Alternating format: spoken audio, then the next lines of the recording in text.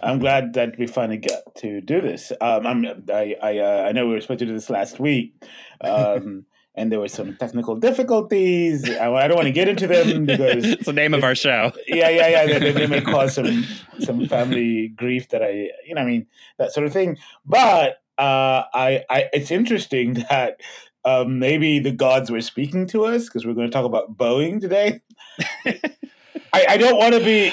Maybe it's too soon, but no. It's a terrible thing that happened today, and Boeing is back in the spotlight. So in a way, you know what I mean? Like, yeah, they're back in the news in a big way. They're back in the news in a big way, and everybody's talking about their airplanes. In a bad way. Return of the Mac. Yeah, and everybody, we'll see the whole story as it unfolds in the coming days. But yeah, here we are. We're going to talk about several things. We're going to talk about Boeing, and I was like, wow, this is the day to talk about Boeing because some stuff is going on right now.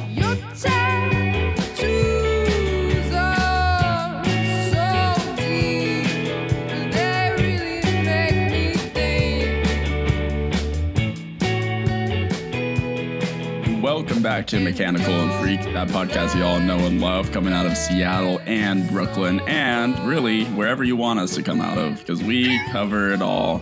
I'm Munya. With me, Greg and Brian. Hey, Boeing. Union busting, stock buybacks, planes falling out of the sky. And we've been here to cover it all. We've brought you the breaking news. We've read from the in-depth reporting and the long-form analysis. But has a thing really even happened before it's documented by the moving image? Well, at long last, Boeing has made it in Hollywood in the form of a new Netflix documentary titled Downfall. I really wish the bunker meme wasn't a visual medium because I'd have found a way to use it here. More importantly, to talk about this with us, we have the man, the myth, the real African Marxist, local newspaper columnist, Charles Mudede. Welcome back, Uncle Charles. I'm happy to be back. Thanks for coming. Yeah, how do we keep booking these guests? I don't know. Yeah. No kidding. No, the title of that documentary again, Downfall, is just eerie considering what happened today. I'm just like, oh man. But I want the whole world to know, this is one thing all the listeners of this podcast should know. Don't blame Seattle. Blame Chicago. We have got nothing to do with this at all in Seattle. It's Chicago stuff now, right? It's Chicago shit. For once. For once. Don't even think about us. We didn't do anything. We tried. We're out of the picture. Just go to Chicago and whatever grievances you have, focus them in that direction. We're referring to the Chicago School of Business in the 70s, by the way. Yeah. that too as well. But the fact that Boeing just severed its head and took it to like you almost like what you call it, like the headless horseman, and just took it to Chicago and decided that it was just going to operate without workers was unique. I mean, it was pretty. I mean, they didn't even do that in Detroit. I mean, everybody. I keep telling you, this was exceptional. Boeing has a new technology. Yeah. But the idea was that they couldn't car manufacturing could just could send off bits and pieces of its production around the world, and but Boeing could never do that easily. So it decided to make this instead of like this production transition. It just decided to say, "Oh, we'll use space instead. We'll just move to Chicago." Yeah. But, for once, I mean, to give the peek behind the curtain to listeners, we're recording this mere, 10 hours, 12 hours after another Boeing plane crashed in China now. Another 737-800 this time. Yeah. Nobody knows what the deal is at this point, but I can't say it looks good for Boeing. But for once, this is not the product of the Seattleification of the world. That's what it is. We're out of it. That we're not in this at all. But, it's going to be a while. And, you're right. These planes have been, what I've read, they've been pretty safe. And but the problem is it's Boeing, and now they have this reputation of being, cutting corners. Death trap. Yeah, right. And so everybody wants to know what other corners are cut in this production company. And it's you can recall like 500,000 cars or something, but can you recall planes and all? This is another ball game. And I'm wondering about American capitalism, because I just feel the gravity of flight travel Boeing didn't quite get that it's a different ball game. And we're stuck with this idea that they're trying to impose these standard kind of neoliberal policies or structural changes. And now we're in a situation where, but they're planes. Yeah. It's a very serious issue. And look, when I say that, like, nobody knows what's happened yet, I'm not trying to imply in any way or endorse in any way the rampant speculation about pilots, which has probably been put out by Boeing. It's almost certainly a mechanical failure. That's what most airline crashes are by a wide margin. The thing is, we just don't know what mechanical failure at this point. But no, I'm with you, but I have to also say I'm completely waiting for the results, because planes just don't fall out of the sky. Yeah. That's one thing I do know. My father, was it my father or somebody used to tell me when I used to fly as a kid? They used to tell me, count up to, when you take off, they say, count to 60. When you get in a plane, like count to 60. By the time you get to 60, you'll go okay. Yeah.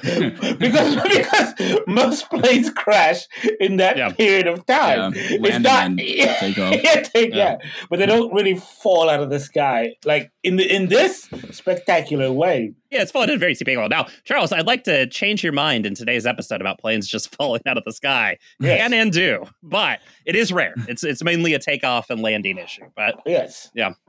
It's but we'll see. But let's just leave it at that. But I just think that people are thinking about it, even if it was not Boeing's fault.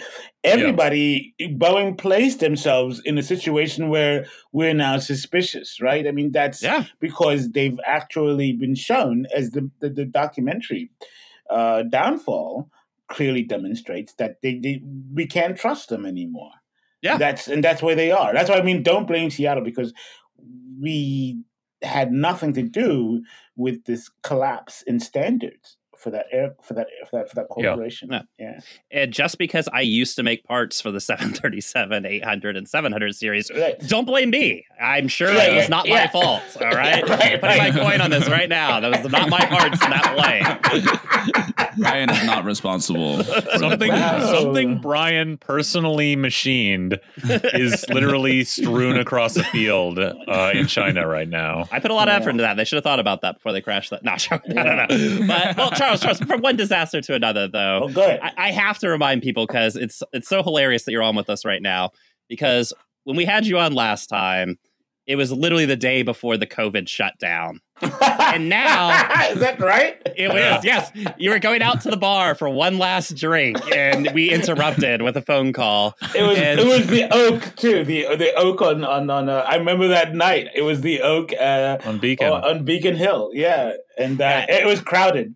Have you been back to a bar? Yeah. It's still good. I go to bars now, but I'll explain my situation in it. Yeah. Yeah, because we brought you in the day before the COVID, quarantine, the giant shutdown started. And now COVID's over. So we have you the week after COVID ended. Oh yeah. It's ended. So it's great. It's over. Yeah, isn't it great? I was actually composing when I was walking home from the train station. I was actually composing an opening. I'm responsible for the news tomorrow morning for The Stranger.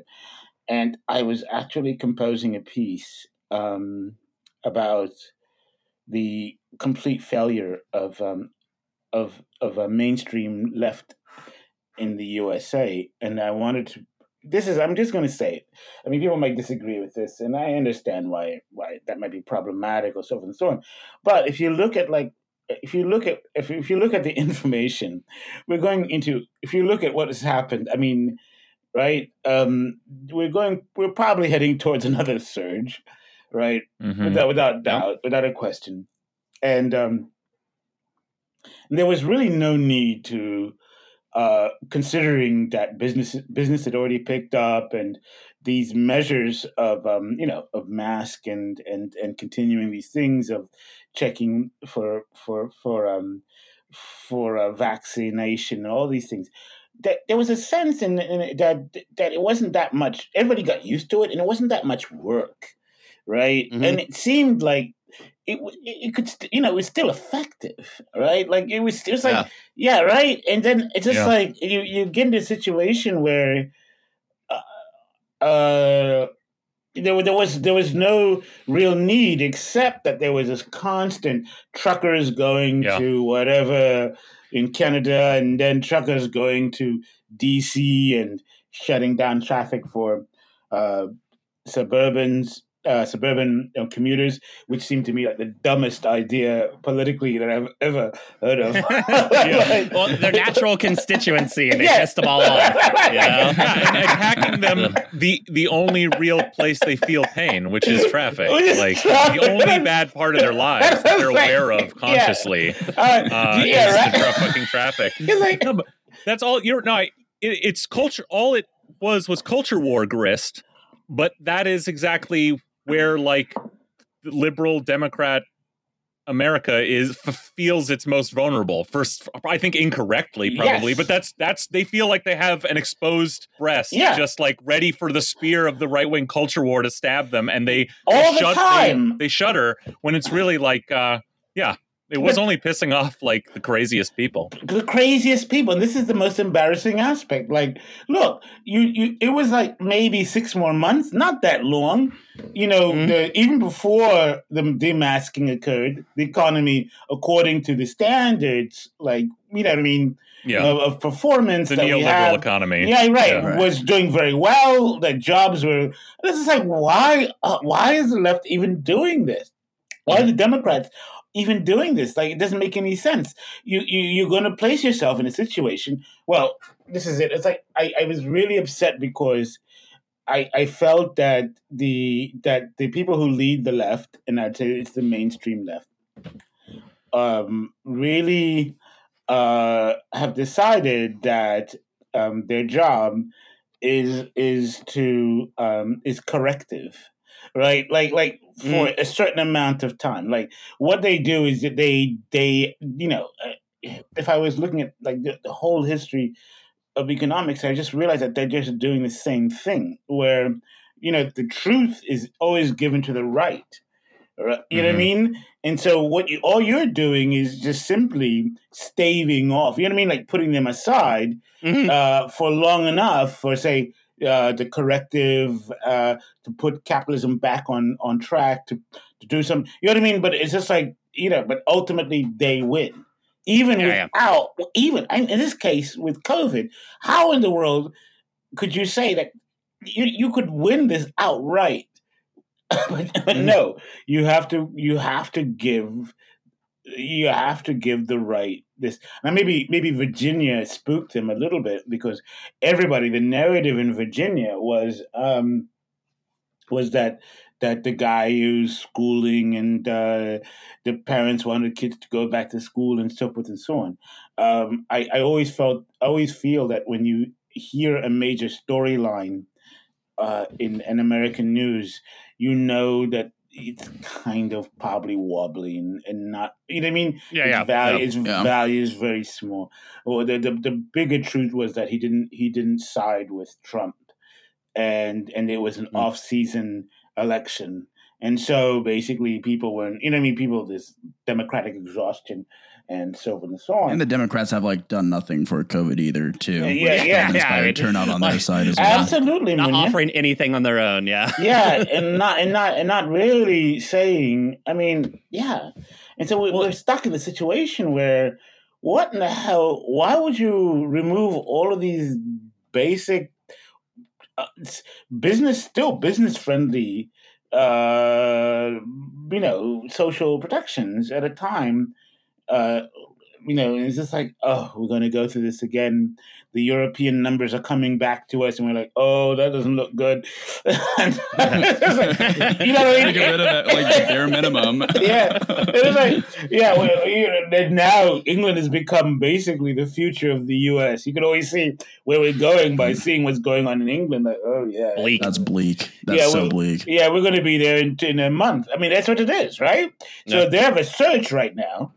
A new surge with a new variant, and so it's just like they did what America did. They let go of all of the protections, all of the all the things that just I don't know why it was so important to let go of them so suddenly. Can I do know why, but can I maybe interest you? And I'd love to get your opinion on this. I want to read you this little bit. This is from an article that came out in the Daily Poster called "How Dark Money Shaped the School Safety Debate." And I'll just read this quick passage here. You see, I know, and you're right. So I was suspicious of this. No, I was already saying this. Yeah. So this is from an article called "How Dark Money Shaped the School Safety Debate." This is a little excerpt. When the pandemic first hit the U.S. in the spring of 2020, Koch-affiliated groups saw an opportunity to reassess American education, moving away from public schools to private and homeschool alternatives. But within a few months, the school narrative out of Koch world began to shift, coinciding with growing concerns about labor shortages and changing workplace dynamics caused by nationwide school closures. The closures meant a loss of childcare for many parents, which contributed to plummeting labor force participation early in the pandemic. An April 2020 guide to school reopenings from the consultancy group McKinsey & Company, whose clients include many of the world's largest companies, estimated that 27 million Americans were dependent upon childcare in order to work. Where a significant proportion of workers rely on schools for childcare, reopening schools, at least for younger children, might be a prerequisite to tapping into the full productive capacity of the workforce, the report noted. The tight labor market changed the relationship between employers and their workers, who began demanding more flexibility and better work-life balance. Companies were forced to respond by raising wages, albeit inadequately, in order to attract workers. Enterprises like Koch's were eager to force a return to the old paradigm. These interests had already begun employing the same think tanks and quasi-academic networks they had pioneered a decade before, promoting the anti-government Tea Party movement to fuel and legitimize attacks on pandemic safety measures so they could force a return to normalcy and boost corporate profits. Now these interests began to use the same playbook to try to force schools back to normal.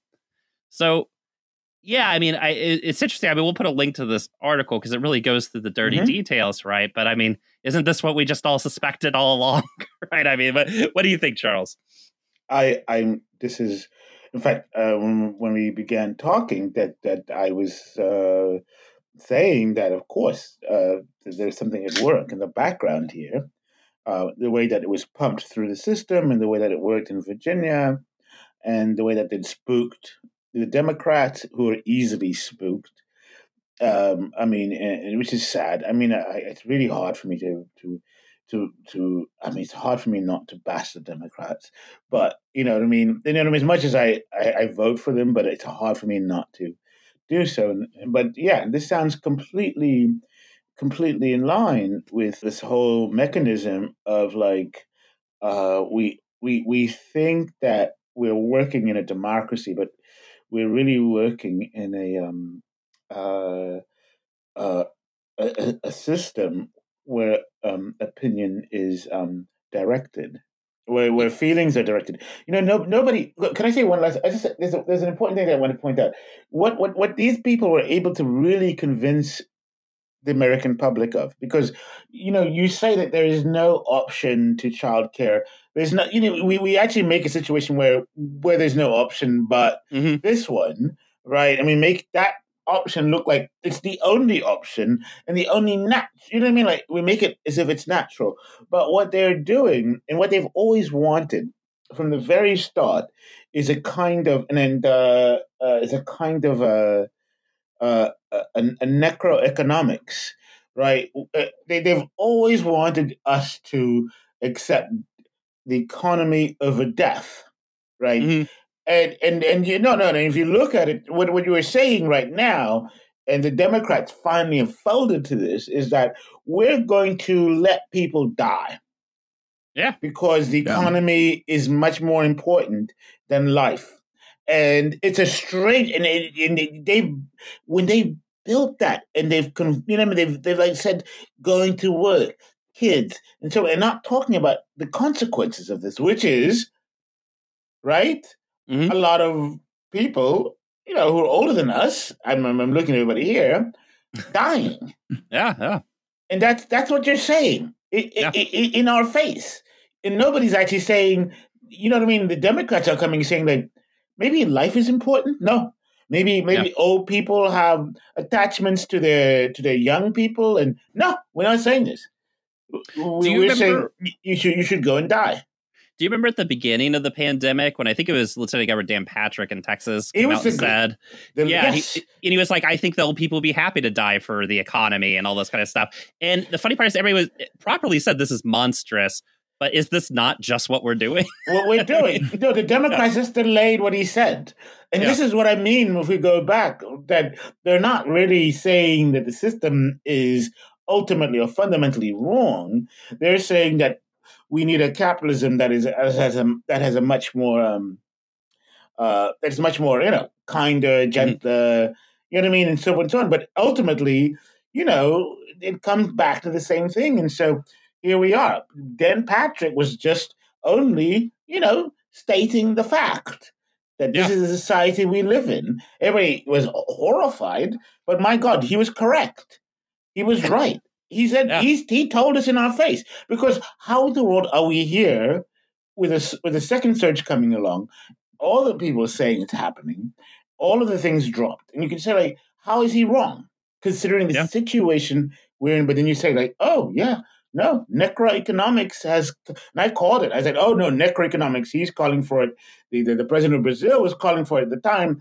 Everybody was like, no, here we are. They were saying the economy is more important than you. And then you have to ask the greater question. What is the economy about? Yeah. Why is it greater than me? Sometimes you get to hear the actual thoughts of the ruling class out loud. Out loud, yeah. And they're telling you die. And COVID forces that, because I think Democrats really they depend on abstraction of that idea. It's like something that we all know, but they thrive on abstracting it. And COVID has forced them to be very direct, right? Because it's not something that you can abstract out. You have to directly, basically say in so many words that a lot of people are going to die because we prioritize capital over people, which is like what they've always done. But that's just, it's very explicit now. Well, let me figure out, I think there's like possibly two different things going on here. Cause like the school reopening and like throwing out all the measures to protect school children and their families. I mean, that seems to be related to, of course, getting people back to work. This realization by the, the business ruling class of America, like the Kochs, that we need childcare and all that exists is school. I mean, that's based on actual like hard material realities in this moment in America. Like our whole school system is, the legacy of an earlier era of economic development in this country that is on its last legs, that is now supporting all working people through childcare because all parents have to work in America, unlike in possibly previous eras, despite, what you hear about nobody wanting to work. Both parents in every household work in almost every family with children in America. And so that's like this hard limitation that was really running up against. And at the end of the day, like, what was going to happen? Like, that was one way or another, whether intervention from, business lobbies and like AstroTurf groups like that the Kochs run, that reality was like coming to a head. The next thing, though, the simpler thing, like the mask mandate shit and the testing funding, which they're also pulling, this stuff you could just keep doing. And that's where you really have to say, like, a better, more dynamic political force could also solve the childcare problem in America. But like, that's not the country we live in. But like, it's really fucking low hanging fruit to keep the basic measures in place. And also, the money there now, the feds are saying like, oh yeah, all the subsidies for testing for people who have insurance are going away because lack of funds, Well, a hell of a thing for the government to say when it's like just saying like, yeah, well, you know what? The Congress has the power of the purse, and don't ask me which party's in charge. And but aren't those two things different? And like, because one seems like really low hanging fruit, like keeping the mask mandates in the face of a new onslaught. Everybody treats capitalism as if it's solely about money and a distributional issue. Right. In that sense, but I always, when you hear things like this, particularly what you've just described, you have to understand, for me, I see this from the perspective that what they're really terrified about is not even an economic shock or even, even like low productivity or whatever. I mean, to be honest, World War II happened for almost 5 years, at least 4 years, and then people were just committed to the war effort and had to change their lives to commit, to doing all these things.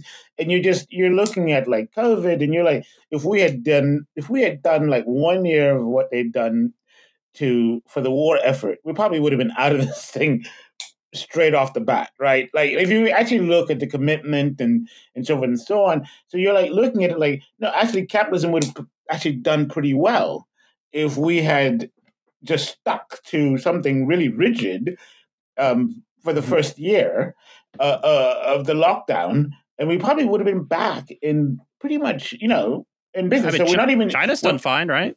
Yeah, you're doing fine. Yeah. But they're being shaken up right now. But I'm just saying that for the most part, capital would have been in a better position. And so you got to ask your question.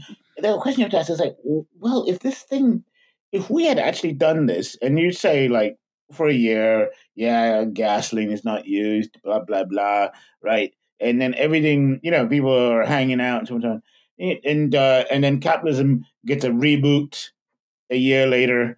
And goes along its path, probably reinvigorated with some demand, as it happened after World War II, a demand for goods and services, and and flourishing and so on and so on. But no, we didn't even do that, right? Yeah. And so the question is like, so even what would work really well for capitalism is not even what capitalism wants. So you have to ask yourself like, well, then what is it they're after? And then you just say, it has to be management of class structure. Mm-hmm. Yeah, well, and I think if you remember when they had the debates about extra unemployment benefits as well as the various, like $1,300 checks and whatnot, this issue came up over and over again of like, well, are people just going to think that we're just going to give them money? And then why would they go to work? The issue of power and control seemed to always be at the forefront, right? Right. Yeah. It was never about affording it, right? It was all about like the psychological, awakening that it could inspire, and just discipline too, right? It's just disciplining, the working class. And that's what it is, man. Yeah, really. I mean, it's and I always try to draw people back to this. Like, no, actually, we could actually, all four of us, come up with a pretty good capitalism. Do you know what I mean? I mean, you could actually say that to people. No, actually, this is a difficult thing to say even to the left. They're like, and particularly to Marxists. But they're like, no, actually, it's conceivable. It's not. It's been tried. It's been tried. It's not. It's not outside of the but it's not what they want. Yeah. You have to ask yourself, it's not about. The whole, I was really interested right now because the inflation issue was a big topic recently, and it brought into the spotlight the new monetary school, right? I think that's MMT, right? Modern monetary theory. People coming in. I think Stephanie Kelton. Kelton came up with is now leading that, and it really comes out of the sort of post Keynesian branch that is related to Hyman Minsky, who everybody sort of knows about right now because we called what the crash happened in 2008 a Minsky moment because these things are pretty predictable. And he was neglected as an economist in the U.S. for a long time. He died in 1986, I think. But what's it called? The MMT, the modern monetary theory, says something that's really like, I mean, you look at it and you're like, they're actually proposing a capitalism that is functional.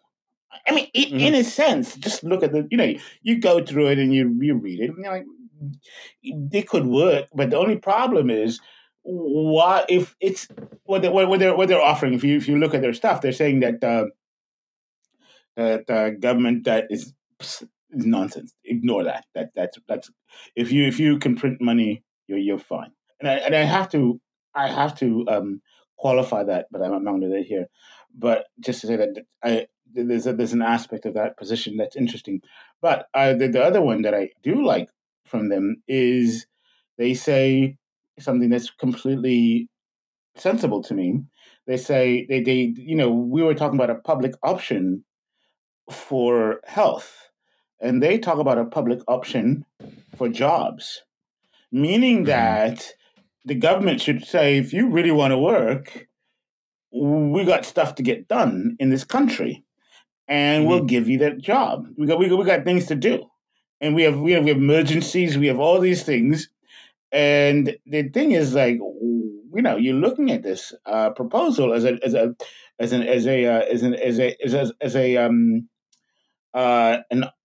public option for the job market, right? You think it's like it's not that radical. Actually, it makes sense. But what does it do essentially? What it does, it deflates the class structure that's presented by capitalism.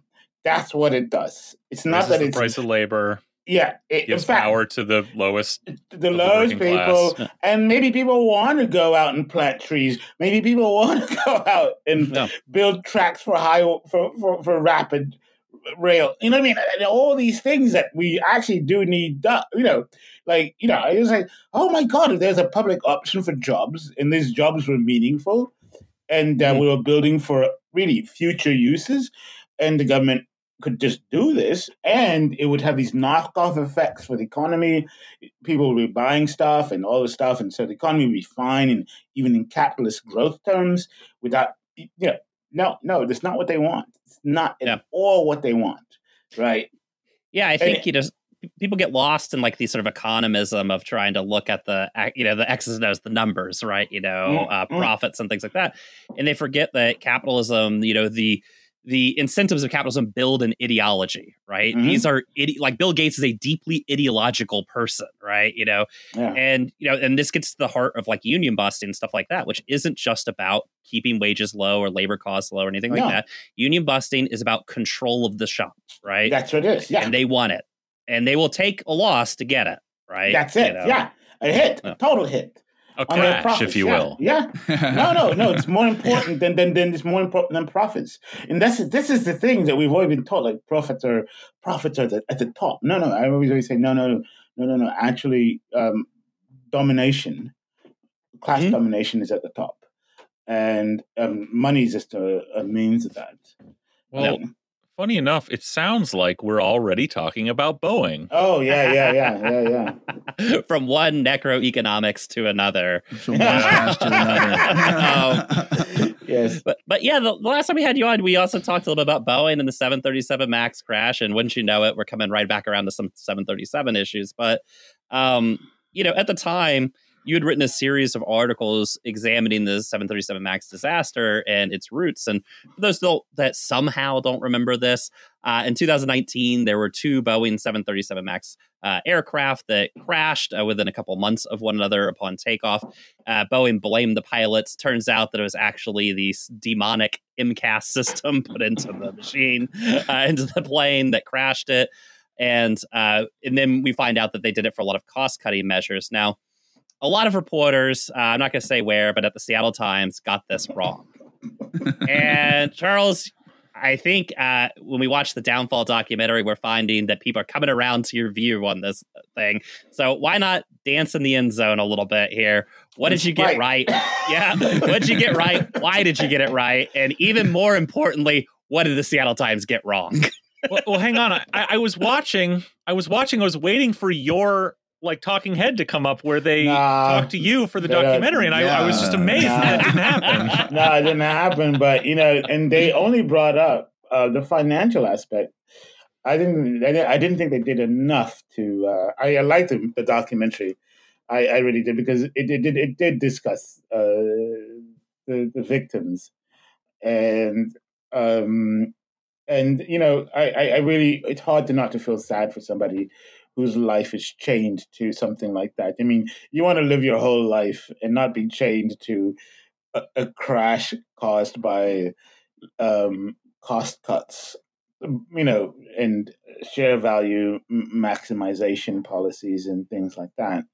But I really did. I attacked Seattle Times in my pieces, and because they had just refused to talk about the financial aspects of Boeing. They always, they wanted to believe that it was all meat and potatoes and so forth and so on, and that and that all of that stuff that was going on Wall Street was just airy fairy stuff, nothing important going there. What's important is that we make airplanes. And it's like, you're dreaming. And I said, you're right. This is you're completely crazy to think that that's what it's come down to. And they did. What's his name? Dominic Gates, who was not a bad person. Dominic Gates also not quoted in the documentary. Well, yeah, he won a Pulitzer Prize for describing what he failed to describe. I went through Dominic's entire body of work he mentioned nothing about the financial transactions of Boeing. They were of no interest to him. In a way, I understand. Okay. This is going to sound a little funny. In economics, and there is a really deep and complicated debate, which is, again, because it's so buried, people don't understand that they are talking in that way, right? And they don't understand where it's coming from. But there's this debate in economics between different positions, and they'll as to how extreme they are on this issue. But according to the neoclassical school, and a lot of people will be amazed to hear this, but money is neutral. Yeah. And it's hard to tell people this. Like, no, money. They think money is just a veil, and they present it as such. You're just like, anybody in the real world would be like shocked to hear this, but I just like, no, this is they've actually have formulas and so forth and so on that show that the important thing is that products are sold, are exchanged. And that's about it. But money only facilitates these exchanges, and so it's not considered to be relevant in the discussion of economics. This is the leading economic theory in universities: money's neutrality, right? Yeah. And it's not even. Now I always tell people like, no, it's bad, because you can even go to read somebody like Paul Krugman. And he is a neo-Keynesian, and it's like, no, he's a guy who's like, neo-Keynesians are not entirely awful, but they still hold to this notion of the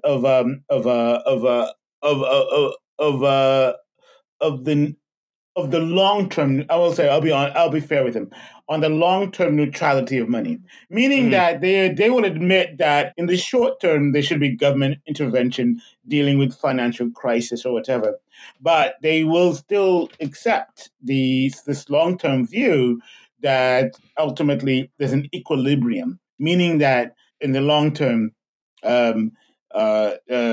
money is neutral, right? That's where Krugman comes from. And it's hard to tell people, like, this idea has devastating effects on how because you're saying that money has no class power. Yeah. Yeah. Which is this what gives Dominic Gates like implicit like permission or the idea in his head that he doesn't need to talk about the Wall Street and the stock prices and the buybacks and stuff? Yeah, no, just completely, because it's not, there was like, oh, we gave them tax cuts, we gave them all these things, and yet our jobs were lost, and then they can come back and say, oh, it's a competitive market. Sorry. You know what I mean? and, you know what I mean? And you're just like, they go back and say, it's a competitive market, you know? Mm-hmm. But it still comes out of the idea that there's no power in money, because they're just operating under the instruction, right, of the system. Mm-hmm. They're not like, we have to sell that this company selling these products, they're doing a better job of it, and so we have to increase, we have to improve our performance in product production and distribution. But they're not talking about money.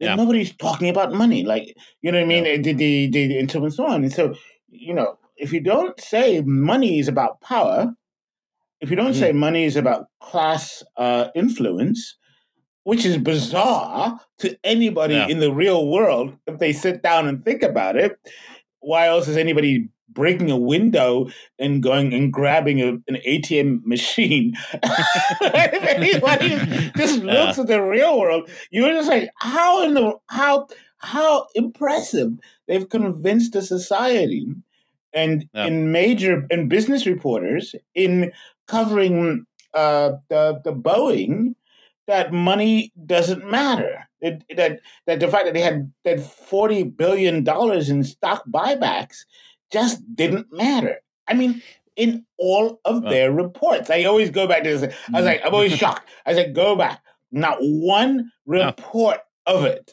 at all. Yeah, there's only 2 towering media agencies in the entire region covering this. One was your column at The Stranger, and one was the Seattle Sucks podcast.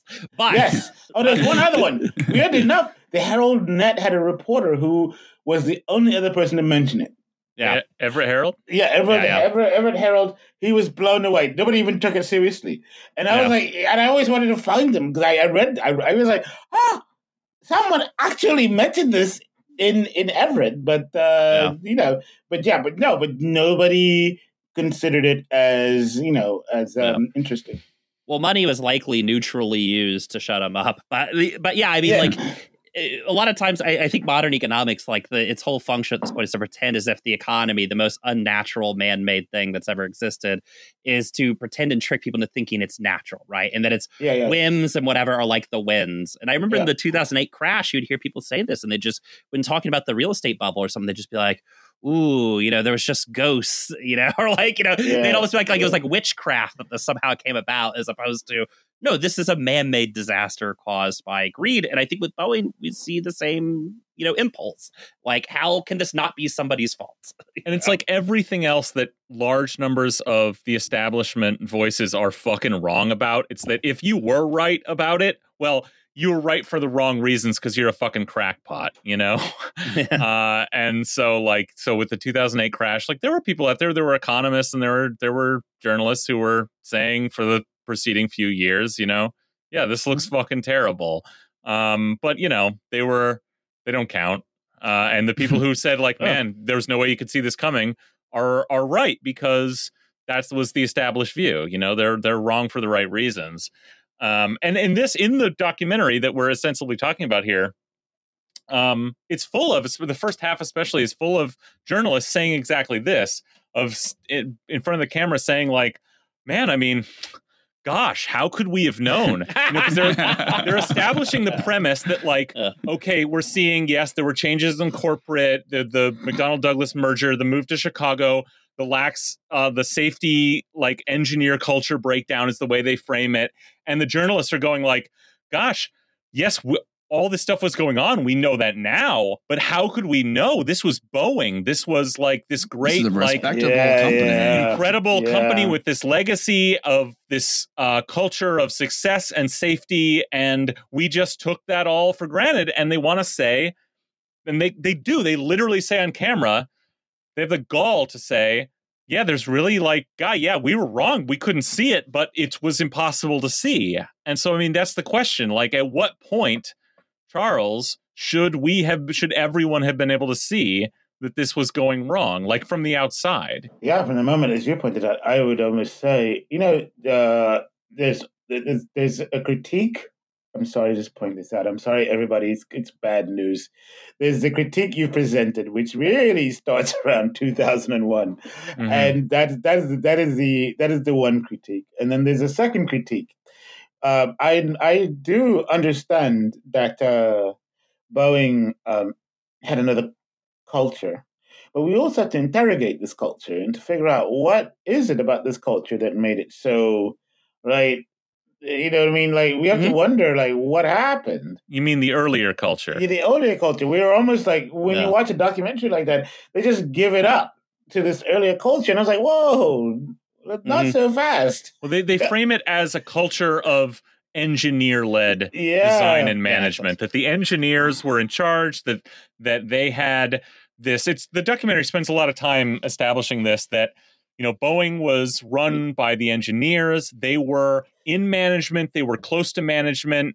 They were doing the designing. They were making the calls. And ultimately, there was a culture of open discussion of design issues and especially safety that was led by the engineers. So this is the narrative that the documentary sort of establishes. And it does sort of take it for granted. It doesn't ask where that comes from. About that culture. And, it might have been, but, comparatively, I was really interested. There's a book called The New Spirit of Capitalism. These were two French sociologists, and they presented a really important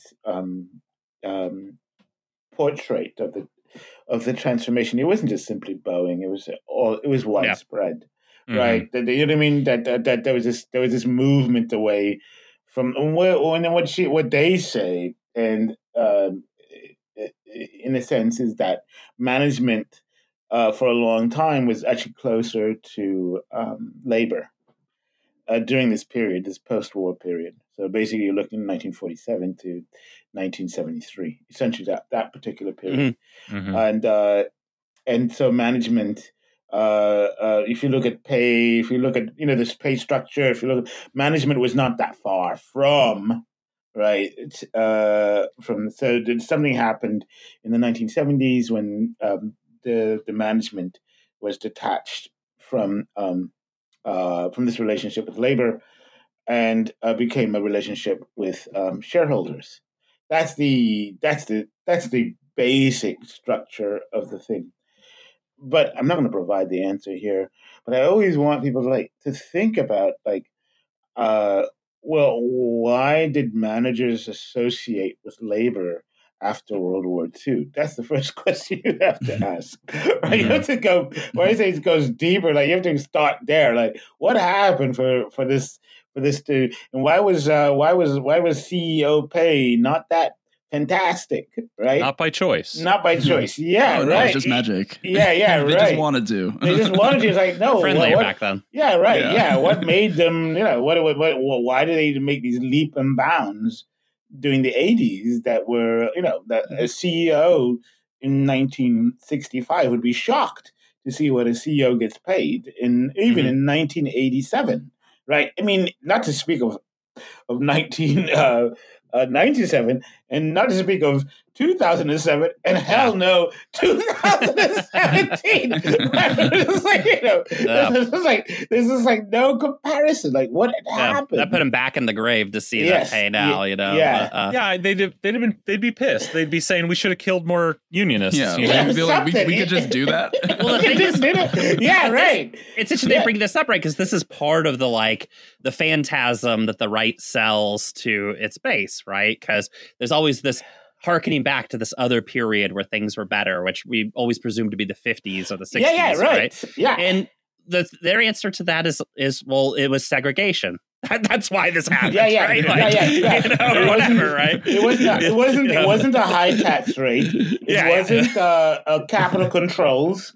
It wasn't all these things. And also, by comparatively, CEO pay, that was still significant, but not, stellar.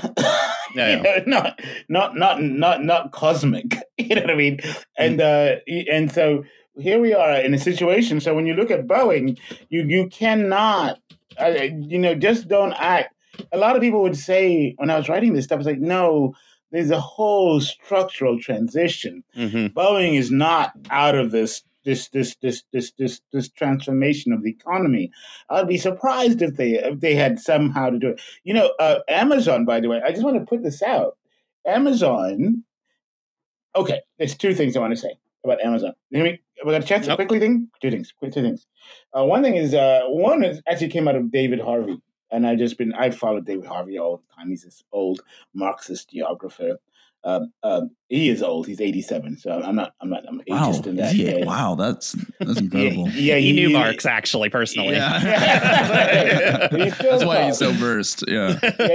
He was interesting because he talked about he has a big theory right now. And everybody's sort of trying to see if it works. There's this theory in Marxism that says that deals with the falling rate of profit. It's an instinctual theory. Actually, it means that basically, if I'm selling lemonade on the street and I'm making a lot of money, people start to sell lemonade on the street also, and therefore the value of my lemonade starts to fall. Right. Yeah. And that's it. There's going to be a falling rate of profit. There's no way around this problem. Right. Humans are imitative and so on and so on. And no, it's not that grand. It really is that simple. Is that there's going to be like there was enough airline manufacturers, that this would happen with Boeing and so on and so on. But by the way, I mean, that's why the federal government forced that merger between Boeing and that's what they did. Yeah. To basically create the monopoly, right? Because monopoly, of monopoly in the industry. Yeah, right. That's monopoly pricing. Yeah, and so they wanted that sort of control of the market. And but so he's dealing with this falling rate of profit. But David Harvey. As a counter theory to that is that mass is as important as the falling rate, meaning that the larger you are, right, it doesn't that 2% on a large amount of capital is a huge profit, right? Right. I mean, and so he was talking about how Amazon, Jeff Bezos had this idea that I'm not worried about profit, I'm worried about size. I just want to get as big as possible, right? And in a sense, I sort of admire him for that, because he's not making a profit. And everybody's like, no. He's making a monopoly. He's making a monopoly. The larger he gets, the mass starts to count. So when he gets big enough, 1%, it's going to be knocked out of the park, right? Right.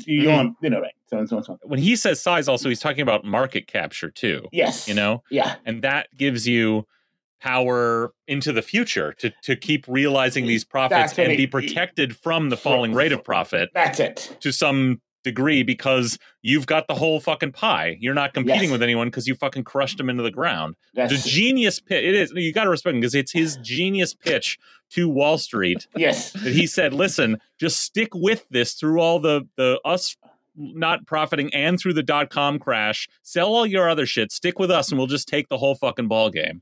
And I know a lot of people do. David Harvey is saying that was extraordinary in terms of a business model, but it's also helping him argue against this Marxist school of the falling rate of profit.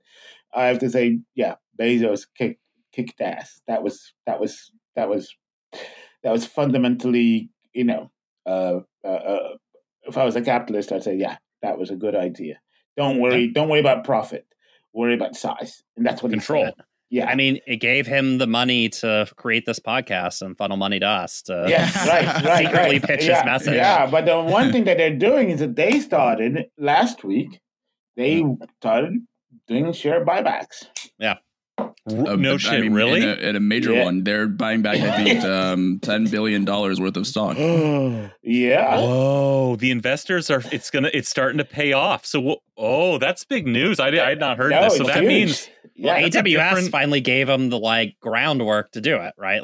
The ground was too unsteady before then. So they only started showing a profit because of AWS in the last few years, and now the very patient investors, after 25 years building the monopoly behemoth, finally start seeing some fucking returns. This is a new era. It's a 10 billion. Was it 10 billion, Munya? Was it? And let me just confirm that. But it is 10 billion, and they did a 20-for-1 stock split as well, and a $10 billion buyback. So they're basically, they're giving whatever small profits they've made. They're giving it right back to the investors, and everybody has to know that when you do a stock buyback, and everybody they don't quite get this. They buy it back and they destroy those stocks. It's not. It's not. It's not in the treasury really. It's it's like throwing money into a fire so that it grows larger. This is a key concept to understand, because this is a big part of the story of Boeing, which is only barely mentioned in the documentary and maybe an offhand way once. But yes, you have profit cash lying around as a corporation, or cash you fucking borrowed, leveraging your assets, and you buy back in a reverse of issuing stock to the market, which would dilute the value of every shareholder's value of their stocks. You buy it back. You just go onto the stock market and buy it as the company, and then it comes back and you obliterate it from existence, such that there is now less stock, and all those stocks that are still out there are worth a lot more. And it's a comical interpretation of supply and demand theory. It's basically it's supply and demand realism is what it is. And the key element here is, since nobody in this country really owns stock, right? This is one of these hard things to understand. I was actually explaining this to my mother-in-law on Saturday night. But the key thing to understand is that board members, all their money comes from their stock. Right? CEOs pay. They get a nominal salary, but their pay really comes from their stock. And this is where this is where capitalism gets real simple, and about what you're talking about earlier, Charles, where it's this is where you have to care a little bit about money, right? Because they sure as fuck do. And this is essentially a direct payment to themselves through a stock. But in the expense of the cash reserves, the leverage position, whatever of the corporation. No. I when I was a kid, I will let you know, I was a kid. My dad was an economist, and we'd always look at the stock market in Zimbabwe. It was easy to study it. It was a few things that were listed and so on. I remember doing this very, very clearly. We just go through stuff. And my dad told me, "Oh, that one's going to blow up tomorrow." I was like, "Oh, you know that?" He says, "Yeah, they got this deal coming through, be announced tomorrow." And I was like, "Oh, you can make money off of that." I was like, "No, you can't, dude. That's called stock manipulation." You guys hadn't learned capitalism yet. You hadn't learned the real thing. You need some Americans to come and tell you. That's what it was. And I remember this very clearly. And I was like, "Oh, you could." And then shock. But essentially, stock buybacks are stock manipulation.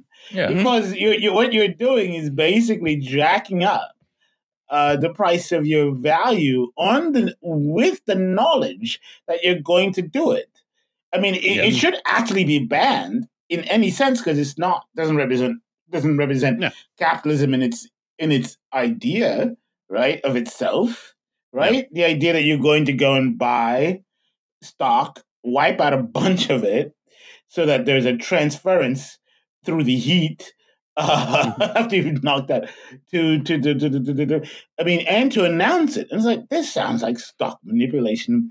That you know what I mean? That it's been it's like a spiritual cousin to a pump and dump, right? What the railroads used to do. Yes, right. It's one of those things that's hard to explain how this is different, really, other than the fact that I guess it's legal and we all signed off on it. Instead of having shadow entities, third parties that you've given your money to pumping the stock, you just do it yourself as the company. And it's legal. Usually in a leveraged way. Usually you're taking on debt to do it too. So you actually raise money from investors. So you're paying interest on that too. Objectively puts the corporation in a worse position, financially. It doesn't like add value necessarily to the corporation materially. It's all just, I mean, a very simple, equation of that. If you have 20 million shares priced at $200, if there was only 10 million of those shares, the price will be $400. Yeah. So, it's an extension of the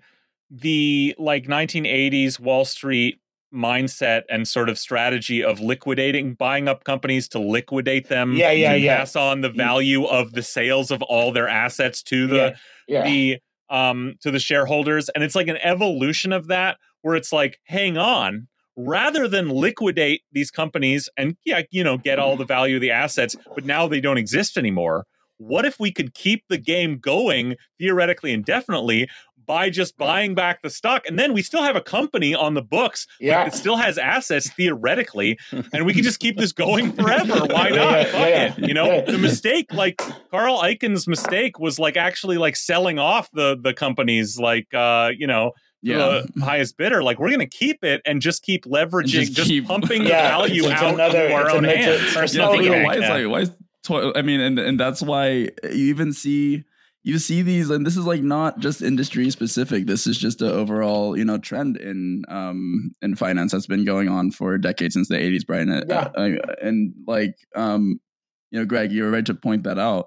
The thing is like, people like Carl Icahn and Blackstone is also famous for this, like private equity firms, to kind of take, it's usually declining businesses, like, for instance, like shopping malls and stuff, where Toys R Us is a famous example too of a company that definitely did get more liquidated recently, even though his balance sheet was pretty healthy. That was like Gordon Gekko style. That was like real Gordon Gekko shit. It's like Toys. Yeah, if you haven't read up on the Toys R Us story, do yourself a favor, dear listener, and go. You're in for a treat. But SeaWorld's another good example too. Where Blackstone, I think, has a significant equity stake in SeaWorld, and it's like, now I think what we're seeing with companies, one, just like taking on leverage and debt. Like, the issue is that there are things that still affect price inputs that are outside of just buybacks, right? Like a global recession, for instance. We saw that with COVID, buybacks have the assumption that the stock price and the stock market health is going to be neutral, and there's no repercussions for the stock price going down, right? Because it just won't. It'll just continue to either be like a steady 5% or 20% increase year over year forever, right? And as we know, housing prices will never go down. Housing prices will never go down. Stock prices will never go down. There's like things that won't put a company in jeopardy. Every projection, you're never going to see a company in their earnings report say that we project that in like 5 years we might like not have growth. Like, it's all about growth. That's actually what drives the stock price, right? So but it just, as we know, it's just not reality, right? Like, but the thing is, the world that we live in. But it has a reality effect, right? Meaning that, in a sense, when Boeing was buying all of this stock and inflating its stock through manipulation, it was laying off workers. Mm-hmm. At the very same time, it was saying that it didn't have enough money. Now, a lot of people might be like shocked and say, well, that's just them being, regular capitalists and so forth and so on. But a lot of people don't know that the real argument, because they have to have an argument. They can't just say that they're just grabbing money. Argument, we're evil. We're the villains. The argument was that the argument for buybacks is, they're not saying it so much anymore, but if you went to like the Harvard Business School webpage and you put in buybacks, you'll see that they describe them as a way to a company has surpluses that are idle. And nobody needs the surplus for some bizarre reason, and so they hand it over to the shareholders, right? And so the logic behind the transference, and I think the Seattle Times and the reporters there might have been like believing this to be true, was that the money that they were using to buy back their stock, because how else do you explain you're not investing in in research and development. How else do you explain that you're not? You know what I mean? That you're not sending it to improve production qualities. Instead, you say, "I'm buying back my stock." So you have to. The argument that they have, which is really, that after research and after we've done all of our business, there's this like pile of money behind me right here. I'm going to use it. I'm not even kidding. If anybody thinks I'm joking, no, this is not a joke. The logic is there's a pile of money over here. Everybody's been paid. Everything's been done. We've developed our planes and so on and so on. We've been doing all of these things nicely. Shareholders are like, we know there's money somewhere around here that you're not giving to us. Where is it? It's right behind me, right over here. Here you go. Everybody, we're doing all the things. We're building our planes.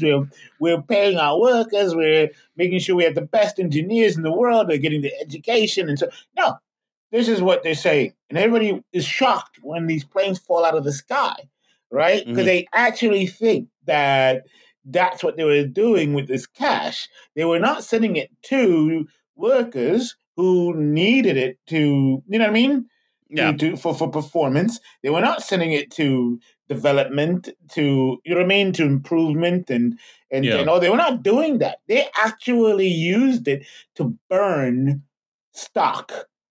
Yeah, lighting money on fire essentially in order for the rest of the money to go up. If I told you that, I was like, yeah, it's exactly that insane. You know what I mean? Like, that's what happened. Yeah.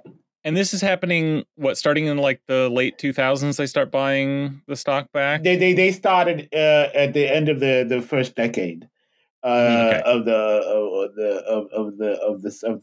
present millennium. You know what I mean? Yeah. They started. I think they started heavy duty. If I'm correct, it was around 2013.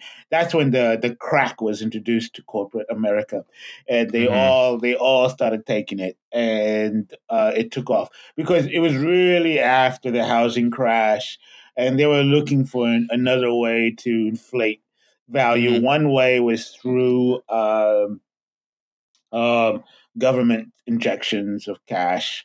Of course, called QED. Quantitative easing. Yeah. Quantitative easing, not QED. Quantitative easing was the one, which is basically just a form of pumping money into stock values it allowed them to take loans at 0% interest rate. Yeah. Which if you're going to just do a stock buyback, I mean, that's essentially free money, right? Which I mean, the federal government was not unaware of, Oh, it was taking a piece of cow dung and wrapping it in Christmas. Right? Yeah. Calling it qualitative easing. It was totally like, this is garbage. This is like, that's how they were doing. But what it was they were just pumping the stock because the stock values. Because what they do is they take the money and then the stock value didn't collapse. The stock market didn't collapse because the government supported it. It should have collapsed. It should have been at nothing right now. We should be all enjoying stocks right now. I should have a couple in my pockets. You know what I mean? Like, I was like, what am I going to do? I'll buy a sandwich and some should be starting fires with actual stocks. With the shares. No, this is not even a joke. But that's where they should be. But the government that we all fund paid them to stay to have their high values. And if you look at quantitative easing, that's one. And then the other one was they hit upon stock buybacks. So that's what, and they haven't stopped. So they haven't really come up. I was looking for a new instrument. The Boeing, I thought, might have actually had a new instrument, which was borrowing on the promise that the government would pay it back. Mm-hmm. Right. They did that. They did that with their $25 billion loan, which meant that the loan was guaranteed by the government, but they didn't have to have any public commitments. Yeah. They basically backdoored a bailout. I mean, which is what quantitative easing was too. It's just backdooring a bailout because they realize that shit is rightfully unpopular. Yeah. But, I mean, I think this like hits on a point that you brought up earlier, which, I mean, we liked the movie, but one of the weaknesses of the movie is centers around this idea that this, merger with McDonnell Douglas, created a personality conflict that sent us onto our crash course, right? Whereas in reality, like most things in our capitalism, right, structural things that have been going on since the late 70s and 1980s were taking effect, right? Absolutely. And that's why every company in America was doing the exact same thing. Despite having not merged with McDonnell Douglas. Yes. Right. Yeah. And that's what I wanted to, that was what everybody wants to see it as a story of a fallen individual. Like, it's like, no, this was structural. This is happening corporate wide. It's not through deregulation and federal programs, programs and some of the and that's what they did. And the question is, you have to ask, as I said, you have to ask yourself, what was the American economy like before this transformation? And you have to ask another question. Well, why was the economy like that at that time? Well, then you have to go back even a little bit further, and then so on and so on. And then you have to look at these other issues. But it's always bad news to tell people, like, it's a little work to see how all of this sort of fits, and it does take a little work. It's not something. I know. I'm glad you guys are doing this podcast because it's not as obvious and it's not as straightforward. You know what I mean? I'd like to tell everybody the story in a few pieces, but no. And that documentary wants to tell the story as one is clearly about the fallen culture of American can-doism. You know what I mean? And it's just just suddenly undermined by the worst elements of the society, but we can which provides us with a sense of like hope. Yeah. So like, what, just to sort of clarify, what the documentary presents is that when Boeing, the sort of sainted perfect company, merges with the depraved freaks from the failing McDonnell Douglas, that's when then sort of over the course of the next few years, the McDonnell Douglas execs sort of rise to the top of this new merged Boeing, and their culture is, telling the engineers to go fuck themselves and separating themselves from management. And I think what we're saying, if I can sum it up, is that this is a thing that happened, and to like a lot of the actual like upper engineers who had experienced one culture, they may have experienced, before the merger over the decades, they may have experienced it this way. And this is where the journalists are getting these quotes in this story. They may have experienced this as this culture shift as related to the McDonnell Douglas merger. But if we take a step back and see the structural forces that are happening in the economy since the 70s in every corporation, we can see that the McDonnell Douglas merger was more likely the thing that allowed the changes that corporate America and the more recently empowered shareholders of Boeing like wanted to see happen and needed to happen. That maybe to Boeing's credit, it had its culture of unionized engineers like had held out longer with its provincial sort of culture from Seattle, where the corporate management was closer to the engineers. Maybe this thing held out longer into the 90s, that instead of dying off in the 80s was still around in the late 90s to be finally killed off, but that this was a death that was coming because of all these other changes. This is just the way that it happened. And then it also has to deal with the fact that when you're dealing with airplanes, you have this massive fixed capital issue, right? Where it's going to just be slower just because of the kind of capital that's involved in the production of planes. And so it was not. There's no way you can say that the move to South Carolina was extraordinary. I mean, car manufacturers and so forth and so on. If you go back to Thomas Sugway, a Detroit-based historian. I'm sorry, I just can't remember his book. But he wrote about. He had a really fascinating insight about Sugu. Is it SUG? It's Sugrui, I believe. Is how it's pronounced. The origins of the urban crisis is an absolute banger classic. Isn't it? Perfect explanation of why America fucking sucks. But I'm so happy you know this book because it's buried. I'm sorry. I'm so glad you brought him. You corrected my pronunciation because I just you read something. I just never heard his name, but the book was. To be fair, this is just what I hear from graduate students. Who knows if it's correct?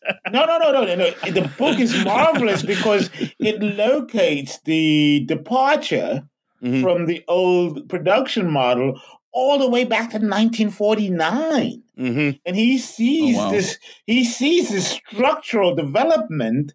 And he says that the thing that happened in the 1960s with the urban revolt and the Detroit riots and all that stuff, and they say it was the assassination of important black political leaders, or in this case, someone they say no, actually. They were desiccated already. The movement had already occurred. We pinned that because, in a way, we want to blame black people. Like they went angry and broke things, and therefore white people fled. And it's like they were already gone, actually, for the most part. And in his book, he sort of lays out this structural. He lays it out in a much more a sophisticated manner, where you're looking through the 50s, through the 60s to the 70s, and it's not this sudden rupture. You see, you see an increasing emphasis on it's a war. That is more and more right. Gaining strength, and so what do? They go to the suburbs, but they also go to the South. They also go to places that are not where unions don't exist. They're tired of they're tired of the unions in at the Ford factory in where blacks and whites are way too militant, maybe even getting together to the horror of management, which is what was happening in Detroit. Right, when they moved to the suburbs, it was no coincidence when they first moved out of the Detroit metro area and get some of the first plants out in the suburbs. Those were all neighborhoods that were segregated neighborhoods, right? They all were protected by racial covenants and all that kind of stuff. Yes, and it was like we want a segregated workforce because a segregated workforce is easier to control. It's easier to control, but they were dealing with stuff at the Ford factory where the blacks and the whites were militant. They were actually together, and they wanted a situation where those in the top, parts of the union were supposed to control these racial issues and to temper them down, but they weren't doing apparently a good enough job. But if you look at all the robotization that occurred, these were the factories that were first hit. Yeah, and this is again in this book. I tell everybody, read this book. And tell me you do not see Boeing, you don't see the whole story of Boeing in the 1990s and what happens in the 2000 and planes falling out of the sky and so on. If you read that, then you see it as not a simple story of management, of a switch of management of the relationship with workers, but as a profound transformation of how we deal with the economy. A profound economic transformation in general. It's just a later occurrence of it. It happened, at the tail end of the transformation of American manufacturing corporations. This transition, Boeing maybe was one of the last. But I think it's interesting to note too. I mean, much like autos move initially to the South. I mean, Boeing wasn't the only one that moved to the South. They moved to South Carolina. Airbus has facilities in Alabama. There's a whole corridor being built along the Gulf Coast, and there was a tanker deal that the Pentagon was handing out in the mid-aughts. There was a big deal, massive contract, all that was between Boeing and Airbus, naturally. And the whole thing came down to who was going to build a plant in Alabama to manufacture it. And I mean, this is, again, just like with auto, it's how the federal government also steers everything towards these, low-wage labor areas, right? It's like, look, we see what's happening. We see the game. We'll help steer the ship to lower wage waters, right? Yeah, and it's really sad because it means that they can also reinforce ideas about that keep the right in power as well. And by those policies, it's just a catastrophe because they're just going to be exploited. But they were already poor, and we'll have to see. So we've discussed the changing inevitable change in corporate culture at Boeing to force out the unions, to separate management from labor, to maximize shareholder profit. Something that was discussed in the documentary. We've talked about the next phase, which was the rampant stock buybacks that are concurrent with massive layoffs and outsourcing around the world to their parts, which was less talked about, and especially the stock buybacks in the documentary. We are going to get to the planes falling out of the sky. We're going to get to predictions about what Amazon buying stock back means for the future, so we can all be right again. And we're going to get to family stories about Munya, but we're going to take a short break for you and finish the rest on our Patreon with Charles next week. Thank you so much, Charles. There's obviously a lot more to talk about. Thanks for coming on. Yes. There's a lot to talk about. Yeah, because I think also one of the things we want to get into with you too is the utilization of racism against the pilots. I mean, it's incredible. I don't want to leave it on the floor. Yeah. And also, we'll also learn about what happened to the crash, and we can actually get into that really, and to say like what the but that time we will know the hard information in the crash and how it's being dealt with in the media. So and there's still a lot to think about. And Seattle is still an interesting place. One of the things I wanted to discuss was how Boeing is kind of shedding all of its properties in the region. Mm-hmm. And one of the important, like the headquarters up here in Renton, and I told Munya this, I said, Munya, that the headquarters at Renton has been taken over by the Sounders, and it was perfect. like, and I wanted to go into why this is a very interesting development from production to recreation. It's it's gentrification, right? It's like bars and wedding spaces going up in old factories and shit. It is perfect. It's true that Seattle was arriving at a new stage. The fact that the Sounders moved in there meant that they had the kind of money that could do that, and they were like, in the old days, it was like, no, not a bike production company, not a car production. No, it's football.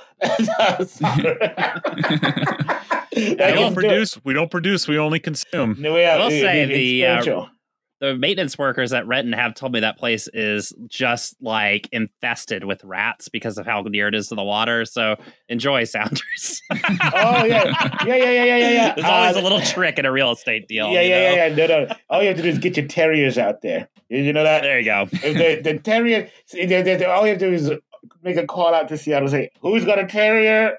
Come to the field." Just tossing cats into the window, Want to be a super fan of the Sounders? Want to get a commemorative jersey? Here's how. Be part of the Rat Squad. Yeah, but they're supposed to build a couple of fields out there for that project. But anyway, good night, everybody. I'll see you next week. Thanks, Charles.